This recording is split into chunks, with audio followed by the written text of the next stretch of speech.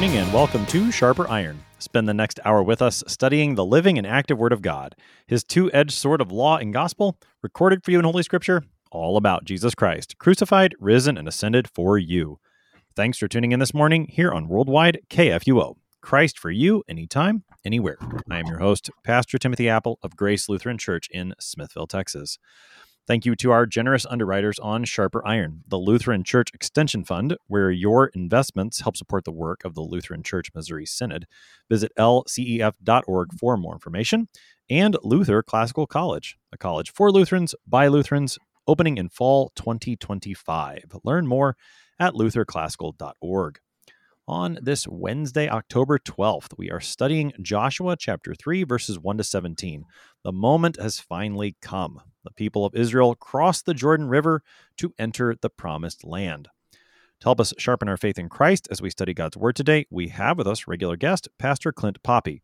Pastor Poppy serves at Good Shepherd Lutheran Church in Lincoln, Nebraska. Pastor Poppy, welcome back to Sharper Iron. Well, thanks for having me. Always a great honor.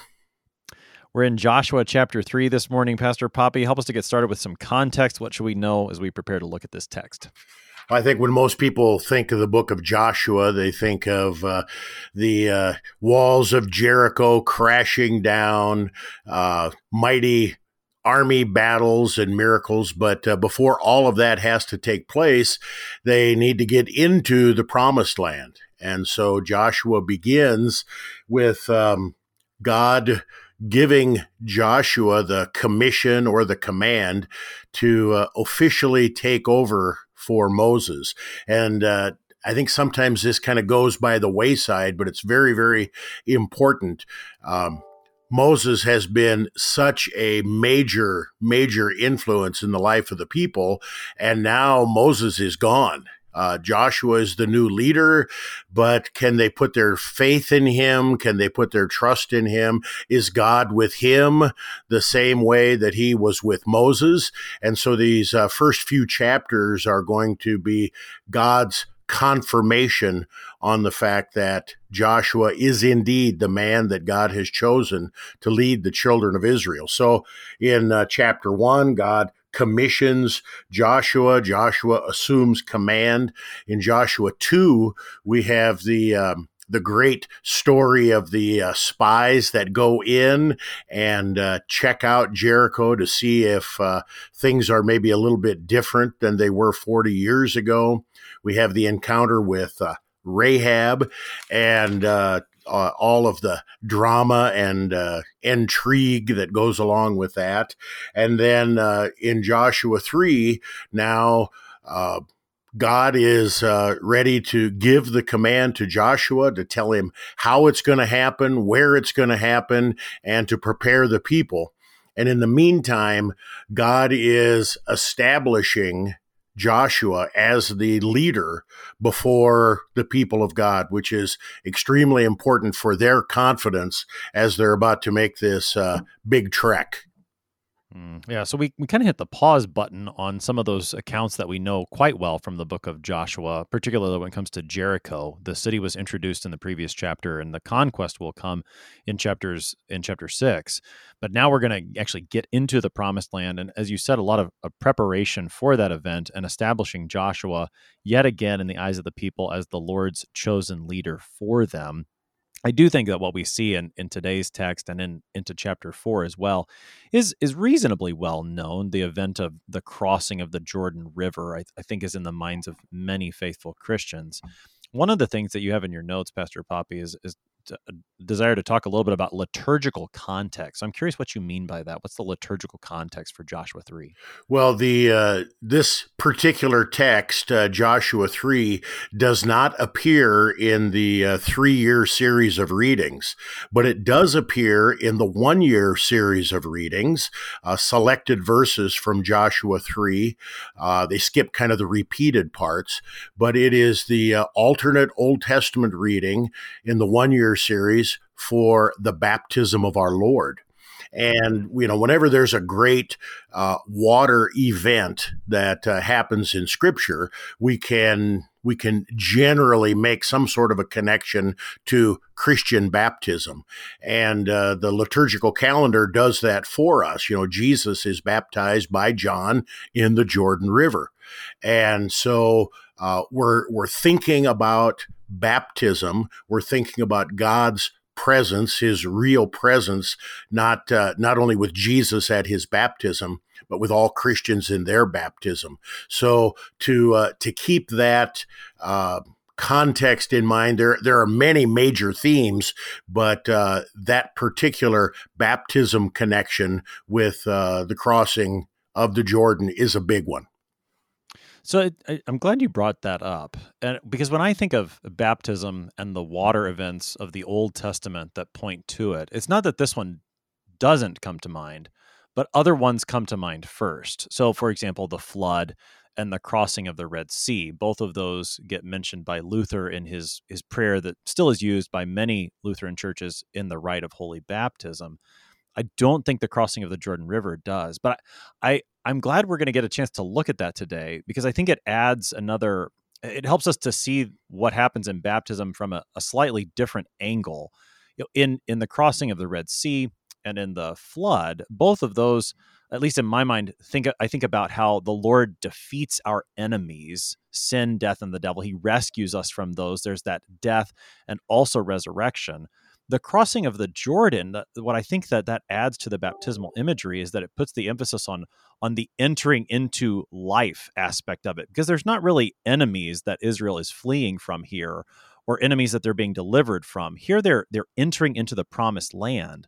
And I don't know, there's something about that I think I don't always connect to baptism that I think this text will help us do. It is, in a sense, when you compare it to the Red Sea crossing, it is maybe a secondary or a minor miracle. But several places in Scripture, Isaiah 43 comes to mind, where the crossing of the Red Sea and the crossing of the River Jordan are linked together as great acts of God delivering his people. They're not fleeing from enemies, but they're going into the promised land, and somebody else lives there. And right. So the book of Joshua, when you read it, the first several chapters are exciting and power-packed, and you've got battle after battle going on. And the last half of Joshua might be maybe a little tedious, or maybe even a little bit boring, as the land that has been conquered is now allotted to the people. The enemies are driven out. So bad news for the enemies is good news for the children of God. There are going to be other pastors who are going to handle those chapters at the end of Joshua, Pastor Poppy, and God grant them strength to go through those texts. We'll pray for them.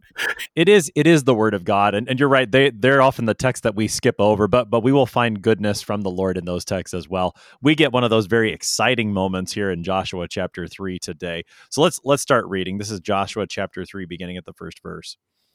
Then Joshua rose early in the morning, and they set out from Shittim. And they came to the Jordan, he and all the people of Israel, and lodged there before they passed over.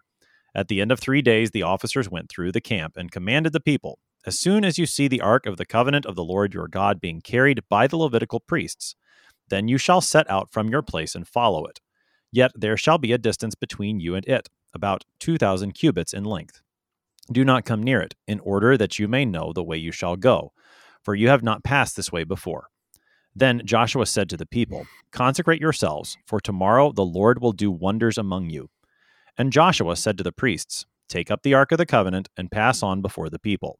So they took up the ark of the covenant and went before the people. The Lord said to Joshua, "Today I will begin to exalt you in the sight of all Israel, so that they may know that as I was with Moses, so I will be with you. And as for you, command the priests who bear the ark of the covenant, when you come to the brink of the waters of the Jordan, you shall stand still in the Jordan." And Joshua said to the people of Israel, "Come here and listen to the words of the Lord your God." And Joshua said, "Here is how you shall know that the living God is among you, and that he will, without fail, drive out from before you the Canaanites, the Hittites, the Hivites, the Perizzites, the Girgashites, the Amorites, and the Jebusites. Behold, the ark of the covenant of the Lord of all the earth is passing over before you into the Jordan. Now therefore take 12 men from the tribes of Israel, from each tribe a man. And when the soles of the feet of the priests bearing the ark of the Lord of all the earth, shall rest in the waters of the waters of the Jordan shall be cut off from flowing, and the waters coming down from above shall stand in one heap.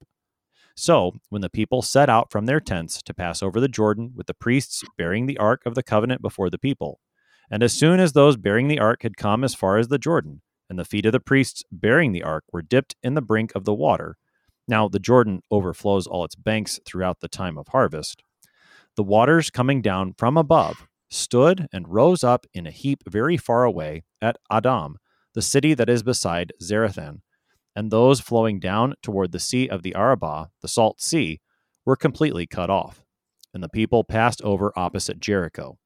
Now the priests bearing the ark of the covenant of the Lord stood firmly on dry ground in the midst of the Jordan, and all Israel was passing over on dry ground until all the nation finished passing over the Jordan.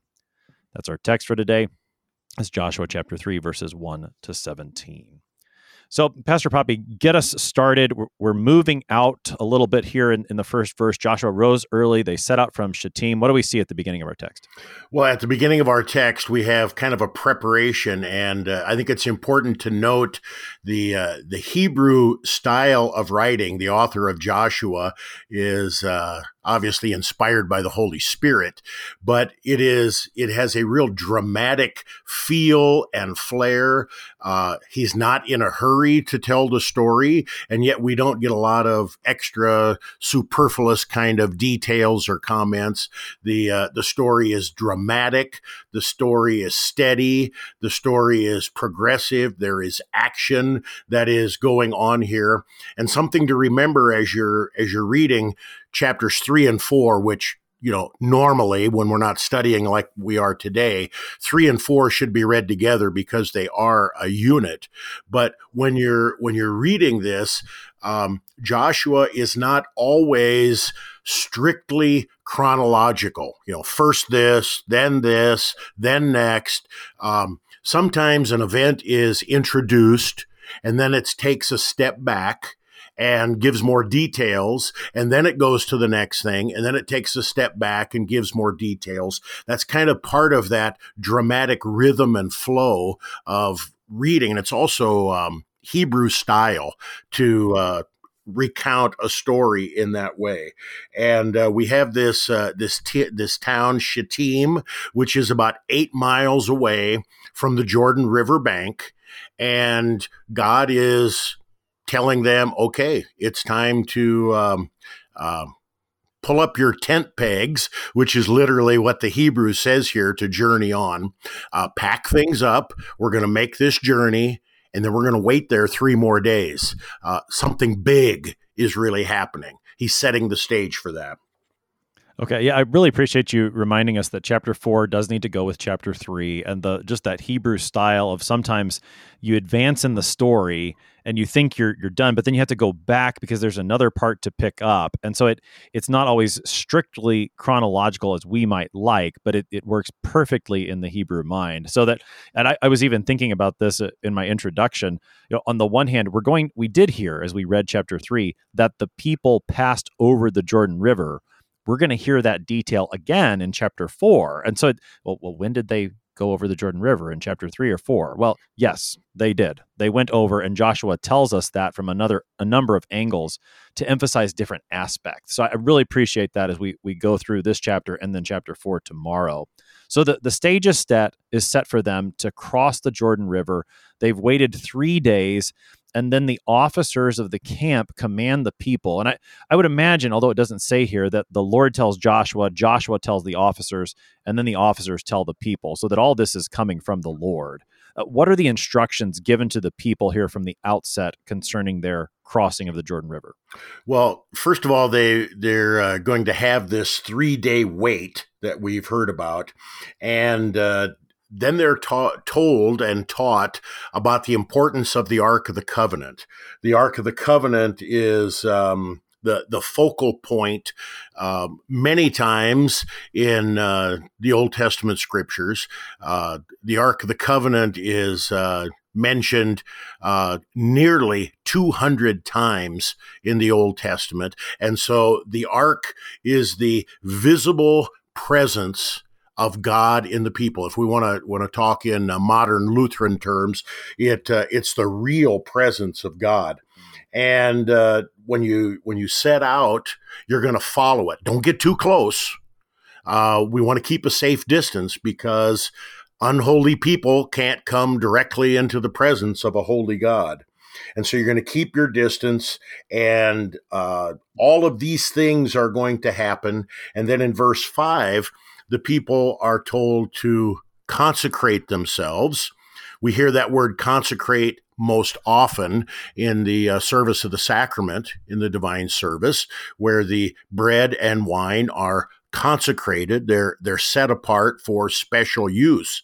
And God has special use for the people as they are going to participate in this great and dramatic miracle. There's no other way to say it. Consecrate yourselves, for tomorrow the Lord will do wonders among you. We're not told exactly what they are to do, but the people know. The people know that when they set themselves apart, they're not given a ritual or a routine. We're talking about repentance and faith and devotion and all of the reverence, all of these things that come with preparing ourselves, whether it be for the divine service on Sunday morning now, or to witness the mighty hand of God as they're about to do. Talk a little bit more about the Ark of the Covenant, which, as you said, is a central part of what happens here in Joshua chapter 3 and into chapter 4. On the one hand, as you said, like, this is God's presence among his people. So this is good. On the other hand, there's this need for a distance that's established here, which I think on the one hand, from a practical level, there's got to be some distance so they can see the Ark as this is a big group of people we're talking about that they're going to cross the Jordan River. But on the other hand, there's the theological need for, you don't just go up to the Ark and touch it, for example. That's dangerous. So talk a little bit about the Ark as God's presence and yet not being able to go right up next to it. And especially, what does that have to do with us as Christians? Because this box, the Ark of the Covenant, isn't around anymore. Well, unless you watch Raiders of the Lost Ark. And then you know that the Ark is hidden in a warehouse. No, see, and here's where we run into problems, where we get our theology from Hollywood. And, sometimes that's accurately deployed and displayed, but most of the time it's not. And so we get this from Hollywood.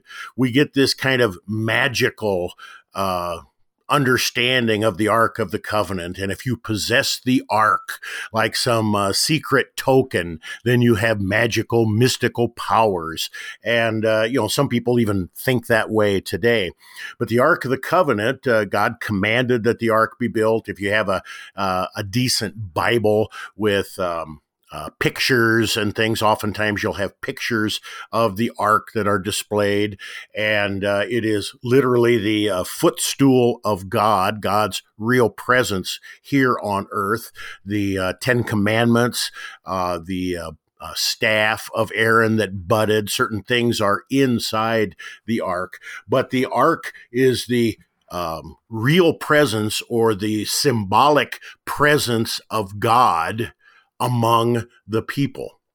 And when we think of the real presence of God among or in the midst of the people, this is an obvious connection to the incarnation of our Lord Jesus Christ. In fact, in John chapter 1, John 1:14, the Word became flesh, and most English translations would say, made his dwelling among the people. That's literally, he tabernacled among the people. What was the chief item in the tabernacle? The Ark of the Covenant.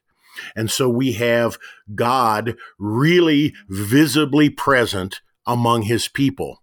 And when we have that ark, like you said, there's a practical part of it.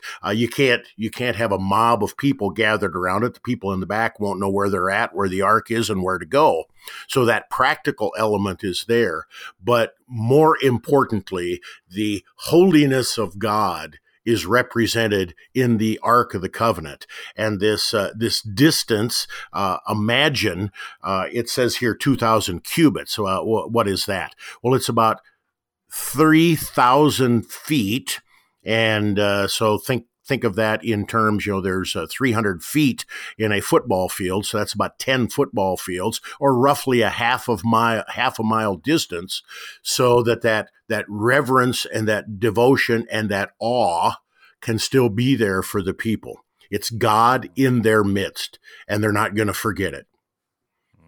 Yeah, I mean, the idea of, especially when you attach that to the consecration that happens in verse 5 and the keeping of the distance is reminiscent of what happens at Mount Sinai in the book of Exodus when they first get there, that there's a need to consecrate themselves and to keep their distance from the Lord coming down the mountain.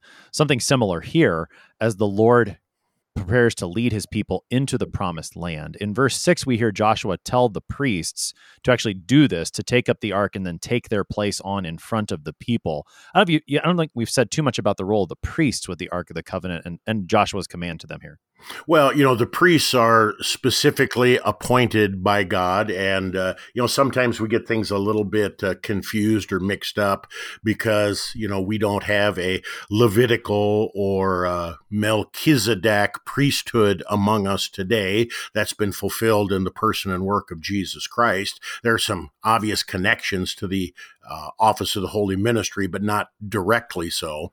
The priests come from the tribe of Levi, and so all of the priests are Levites, but not all Levites are priests. Only direct descendants from Aaron can be priests. And so these are the appointed leaders for worship. And here we have other ceremonial duties as well. But these are appointed by God, and they are not to do their own thing, or not to make it up as they go, but they're to carry out the commands of God, especially with regard to worship and reverence on behalf of the people. So they're the ones who take the Ark of the Covenant. They, again, in verse 6, take their place before the people. We've not gone into the Jordan River just yet. In verse 7, the Lord speaks to Joshua and says, "Today I will begin to exalt you in the sight of all Israel, as he had done with Moses." So you mentioned this from the outset, Pastor Poppy. What is his intention regarding Joshua here, and what that means for the people following Joshua? Well, it's not about the man Joshua, although in some respects it kind of is, but the man Joshua is the one that God has chosen and appointed to be the leader in Moses' footsteps, following in Moses' stead. Moses is dead. Moses is gone. And there's nothing worse than having a group of people without a leader. And so God provides for them a leader. Now, the challenge is to get the people of God to look to Joshua instead of sitting around and whining and complaining that Moses isn't there, and Moses would have done it better, or Moses would have done it this way. God needs to confirm to the people that Joshua is the man that God has chosen. And so God is going to do this for the benefit of the people. He's going to exalt Joshua.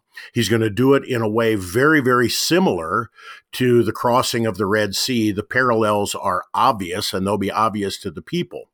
And in so doing, in exalting Joshua, not for the sake of Joshua, but for the sake of the people, so they have confidence that the word Joshua is speaking is the word of God. And so God is using Joshua, exalting Joshua, not so that Joshua gets a big head, but so that the people of God can truly follow his word. Well, and the fact that it's not Joshua exalting himself, but rather the Lord exalting Joshua, that hopefully will help Joshua from getting too big a head. Yeah, and I think pastors and other lay leaders in the church can learn from this as well. being exalted in the eyes of the people, that's God's business. That's not our business. And, the best way to exalt the office of the holy ministry or the royal priesthood is to preach the word of God in its truth and purity and exalt Jesus as the one and only Savior from sin. God will take care of the rest. When we get that mixed up and we start trying to exalt ourselves or exert our power or our authority, it always fails. It always backfires. And so the Lord is the one to exalt Joshua here. And this is this is going to be a pretty key moment in the history of the people of Israel. They've been wandering around in the wilderness for 40 years. And while there has been the miraculous provision of manna and quail all along, it's probably been a little humdrum in the eyes of the people. They haven't seen too many mighty signs in the wilderness. It's been a little while since anything has, quote, happened. And here the Lord is about to do this great wonder through Joshua to confirm him as the leader, to exalt him in the eyes of the people, and to bring the people into the promised land just as he has long foretold. We're going to go ahead and take our break right there. You're listening to Sharper Iron on KFUO. We are looking at Joshua chapter 3 today with Pastor Clint Poppy. We'll be right back. Please stick around.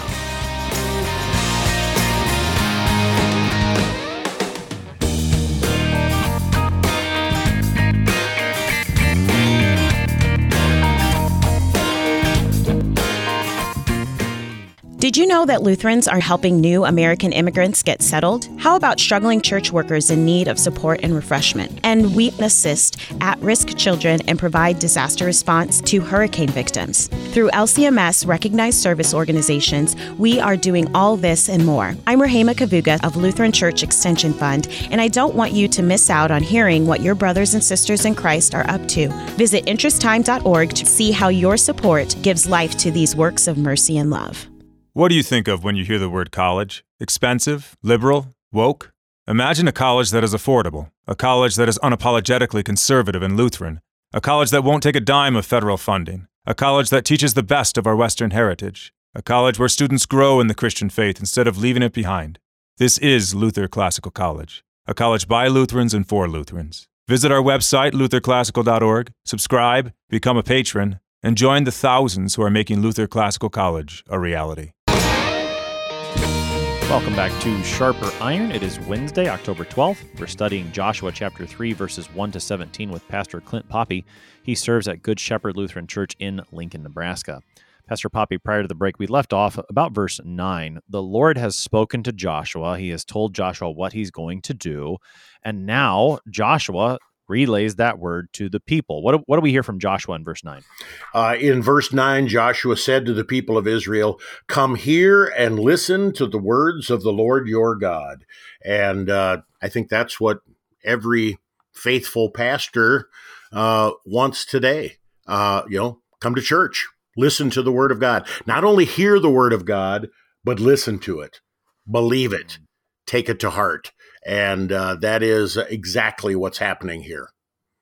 And we're going to see Joshua be a faithful pastor, preacher of God's word as he goes forward, not only in chapter 3, but elsewhere in the book of Joshua, that every time Joshua receives a word from the Lord as to what to do, he's going to relay that to the people so that they might carry it out. And as we've already remarked in the book of Joshua, at least so far, things have gone pretty well for this new generation. I know it's not always going to turn out that way in the book of Joshua. There are going to be some moments of unfaithfulness. But so far, this new generation has been faithful in listening to the word of the Lord that has come through Joshua. And so Joshua in verse 10 now begins to lay out for them what is going to happen. And he says, you're going to know that the living God is among you, which that's pretty big. That's what God desires. He wants his people to know he's among them. Tell us about that part before we look at those 7 nations briefly. Well, the name, the title that Joshua gives to the Lord at this point in time is telling, because all of the idols of all of the people of Canaan, where we're about ready to cross into, they're all dead. They can have the fake appearance of life, but there is only one living God. And this living God is the one true God, Yahweh, Father, Son, and Holy Spirit. And this living God is not only living, but he is living and powerful and active. And you are about to witness this living, active power of God, not from afar, but he's going to be in your midst. He's going to dwell in your midst. And as he goes before you, this is wherever the Ark of the Covenant is, there's always a law gospel theme that's going on.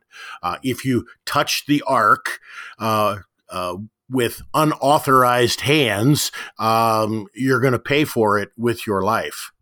But as judgment goes out to those who are opposed to the one true God, the living God, that judgment on the enemies is grace and peace and comfort and forgiveness and confidence to his people.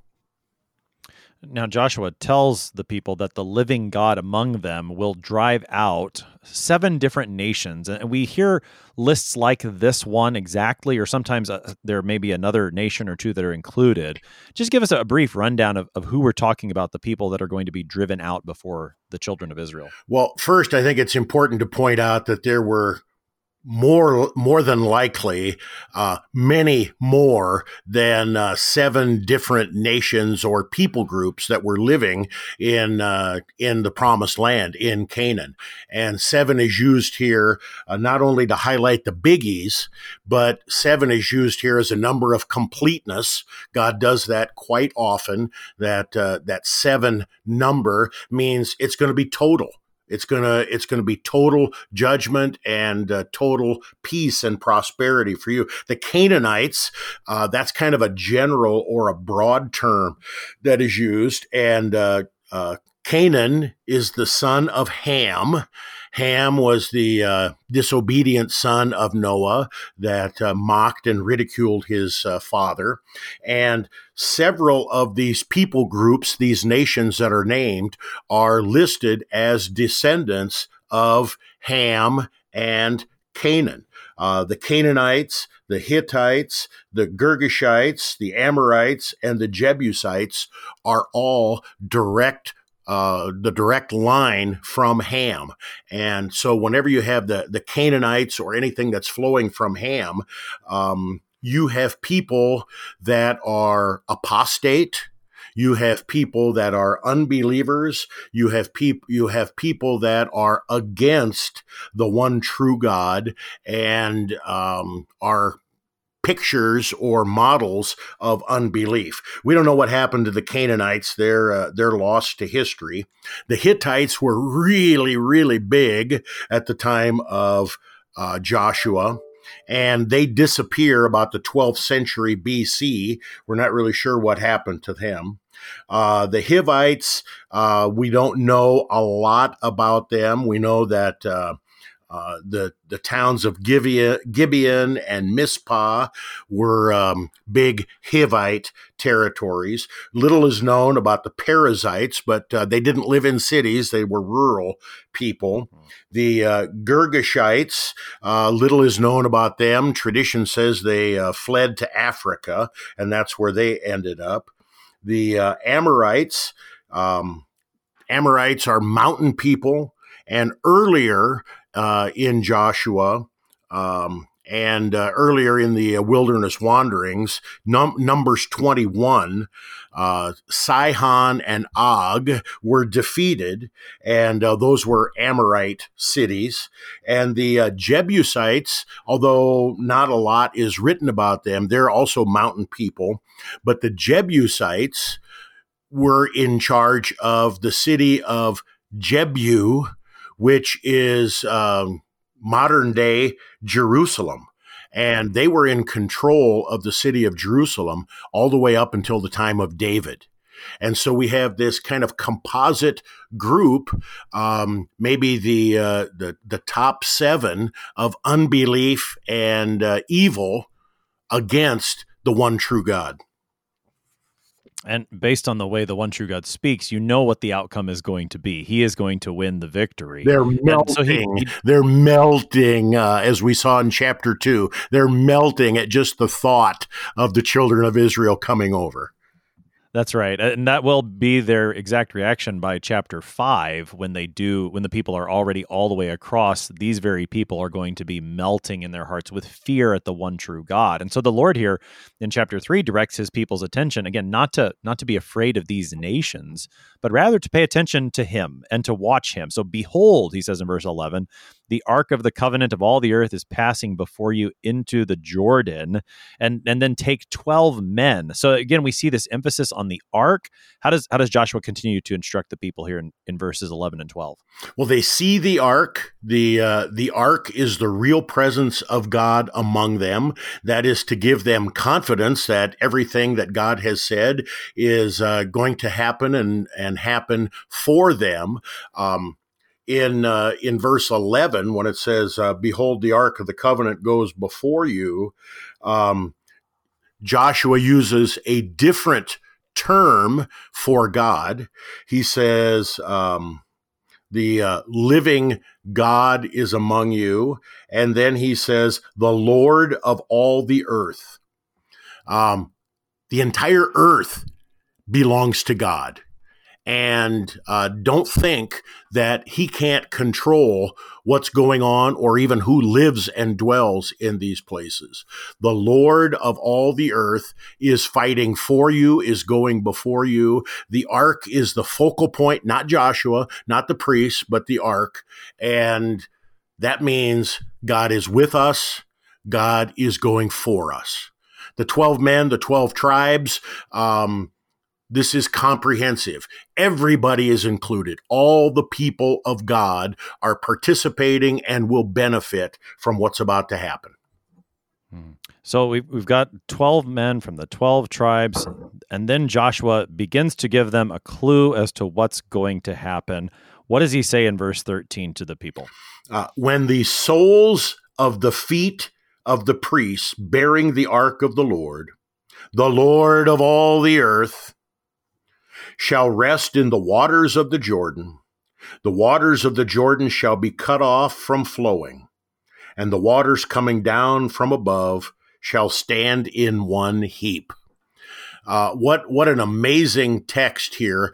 Everything has been building, the drama, the anticipation has been building to this point, and now God tells the people through Joshua exactly what's going to happen. As your forefathers crossed on dry ground through the Red Sea, when God piled up the waters in a heap. There's no accident that God uses the word here in Joshua 3 to connect those two great miracles. They're going to rise up in a heap, and the waters that we're going to find out, it's not a trickle. The waters are going to pile up in a heap, and you're not going to have to wade through the mud. You're going to walk across on dry ground. That's right. So this is where Joshua begins to reveal just how incredible a sign the Lord will give for his people. And again, this is going to serve the purpose of cementing Joshua as their leader, confirming that he is the Lord's chosen leader for them in place of Moses. So take us through the text, verse 14 and 15. What's going on, Pastor Poppy? Well, in verse 14, we have one of those spots where we kind of Joshua has told everybody what's going to happen, and now we back up and it actually happens. So when the people set out from their tents to pass over the Jordan, with the priests bearing the ark of the covenant before the people, verse 15, and as soon as those bearing the ark had come as far as the Jordan, and the feet of the priests bearing the ark were dipped into the brink of the water. Now the Jordan overflows all its banks throughout the time of harvest. Verse 16, the waters coming down from above stood and rose up in a heap very far away at Adam, the city that is beside Zarethan, and those flowing down toward the sea of the Arabah, the salt sea, were completely cut off, and the people passed over opposite Jericho. So we have this running narrative of everything that's happening, and as if this miracle isn't enough, the Jordan at its average is about 100 yards wide, and the average depth of the Jordan is about 12 feet deep. That's average. But at this time of the year, and in our way of thinking, this is probably somewhere between the middle of March and the middle of April. The Jordan is always at flood stage. This is a part of God's providence for the people. The waters spill out of their bank. When the waters recede, it leaves the rich topsoil on top, and it's very fertile. And this is the way God provides. But it's the absolute worst time to cross the river. In fact, it's impossible to cross the Jordan River during flood stage. Unless you have a bridge of some kind, there isn't one. And it highlights the immense miracle. Maybe not quite as big a miracle as the crossing of the Red Sea, but pretty darn close. Well, and the fact that the water stands up in a heap, that's a connection to the Red Sea crossing, right? Absolutely. The same words, the same terminology is used, and it's not an accident or a coincidence that that term is used here. Remember, God is exalting Joshua so that the people have confidence in Joshua's leadership and that the words coming out of Joshua's mouth are actually from the Lord. And so that's why this miracle replicates in many ways the dramatic crossing of the Red Sea miracle. So just as the people after the crossing of the Red Sea, there in Exodus chapter 14, the text says that the people trusted in the Lord and in Moses. A similar effect is in mind here, that the people would put their trust in the Lord and in Joshua. And again, in the sense that they know that this is the man God has appointed to lead us as his people. And the word that we hear from him, we can trust that's the word of the Lord. Just as much as the word we heard from Moses, we knew that that was the word of the Lord. This matter too of the fact that the Jordan is in its flood stage at this point, highlights I think it highlights for us, particularly in our day and age, the miraculous nature of this, what happens here, as opposed to, say, some sort of a naturalistic explanation. Certainly, God can use means to accomplish a miracle. There's no doubt about that. But in a text like this, with the Jordan being at the flood stage, I think we simply have to recognize how the text is telling us the Lord did this, and that's that. Absolutely. And, I think critics of Scripture are always looking for things to point out, seeming inconsistencies. And many times those seeming inconsistencies can only be explained by the powerful hand of God, a miracle of God. Even, let's say there's a landslide, 17 miles up the river at Adam, and the water is somehow stopped in some naturalistic way. It would take weeks for the riverbed to dry out so that the people could cross on dry ground. And this happens immediately. And so people who want to criticize or tear apart God's word need to repent and just let the word of God speak. And just as Joshua says, hear the word of the Lord and listen and believe. And that's exactly what's happening here.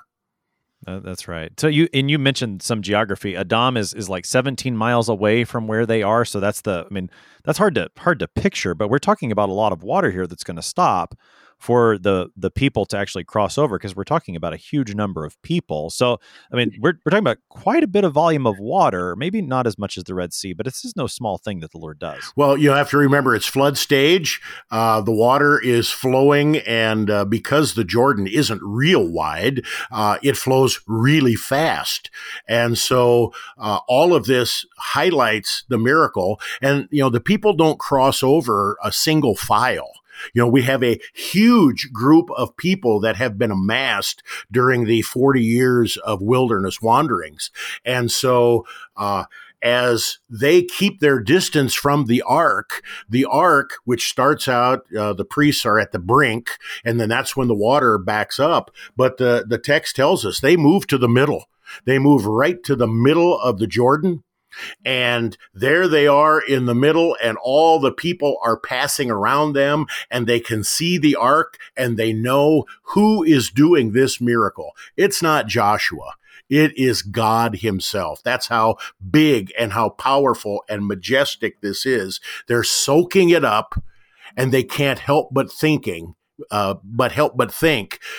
we didn't get a chance to see the Red Sea miracle, but we've heard it from our parents and our grandparents. Now we're living it. That's right. And so in verse 17, there's more connections to that Red Sea miracle, and that's where we do hear what has actually happened. As you mentioned, the priests who have the ark, and again, there's the ark standing firm and central in this text. They stand firmly on dry ground, and all Israel passes over on dry ground. You've mentioned that detail of dry ground several times, Pastor Poppy. What's the significance? Well, God has promised them that he's giving them land. And, when you think of land that you want to possess, land that you want to farm, land that you want to build a house on, you don't do that in the marsh. You don't do that in the bog. You don't do that. You want something firm and solid. And the fact that God has provided not only a break in the water so the people can get across, but has thought so far ahead as to provide for them safe passage on firm, dry ground. We have a firm and solid ground that we stand on with our faith. And that solid ground, all other ground is sinking sand, the hymn. But that firm, solid ground that we stand on is not the riverbed of the Jordan, but on the one who was baptized in the Jordan for us and for our salvation, the rock, Jesus Christ. The language dry ground, again, connects to the way they cross over the Red Sea. Amen. Similar language in Exodus 14, right? That they, once again, the people of Israel, they're cross on dry ground, which of course stands in contrast to the way when Pharaoh and his army tries to follow them, you get the sense that, it's not dry for them. So again, miraculous. But the nature of dry ground, I think, also can point us back even farther in the Old Testament to the creation account, where the Lord, separates the water and the land, and he makes this dry ground. And I think that there's something to that in both the Exodus event and in Joshua here with the Jordan River crossing, that in both cases the Lord is making his people a new creation. That he is, think about the Jesus to Nicodemus, that you must be born from above, or you must be born again. There's this idea of new creation, new birth. There's the baptism connection again, and the dry ground language is another connection to all that. That dry ground connection in the crossing of the Red Sea, God's word tells us that God blew a mighty breath from his nostrils and dried out the ground. God can do whatever he wants to do. And that word picture just amazes me every time I think about it. God probably did something very similar here. That connection back to God separating the waters and creating the dry ground makes a perfect connection to the new creation in holy baptism. And that's a great hook or a great connection, because the church throughout all the ages has looked at God's gift of baptism as a new creation, the eighth day. That's why most baptismal fonts, especially in Lutheran churches, have 8 sides on them to remind us of that new creation theme. So we've got that connection to baptism, and you brought that out from the very beginning, Pastor Poppy. You said that parts of Joshua chapter 3 are or can be used as an Old Testament text in the 1-year lectionary for the baptism of our Lord. So again, how does this text connect to baptism, Jesus' baptism, our baptism? What do we see from Joshua 3 that teaches us about this new life that's ours in Christ? Well, when we think of water being a destructive force. People cower in fear when a flood is coming. Or, recently we've had some hurricane activity in the United States, and hurricanes not only bring devastating winds, but they bring torrential rains and flooding. We've seen sharks swimming in the streets in Florida. And so, water is a destructive force, and God uses that potentially destructive force in water to destroy sin, death, and the power of the devil, and to bring us to new life. The children of Israel are passing from wilderness wanderings.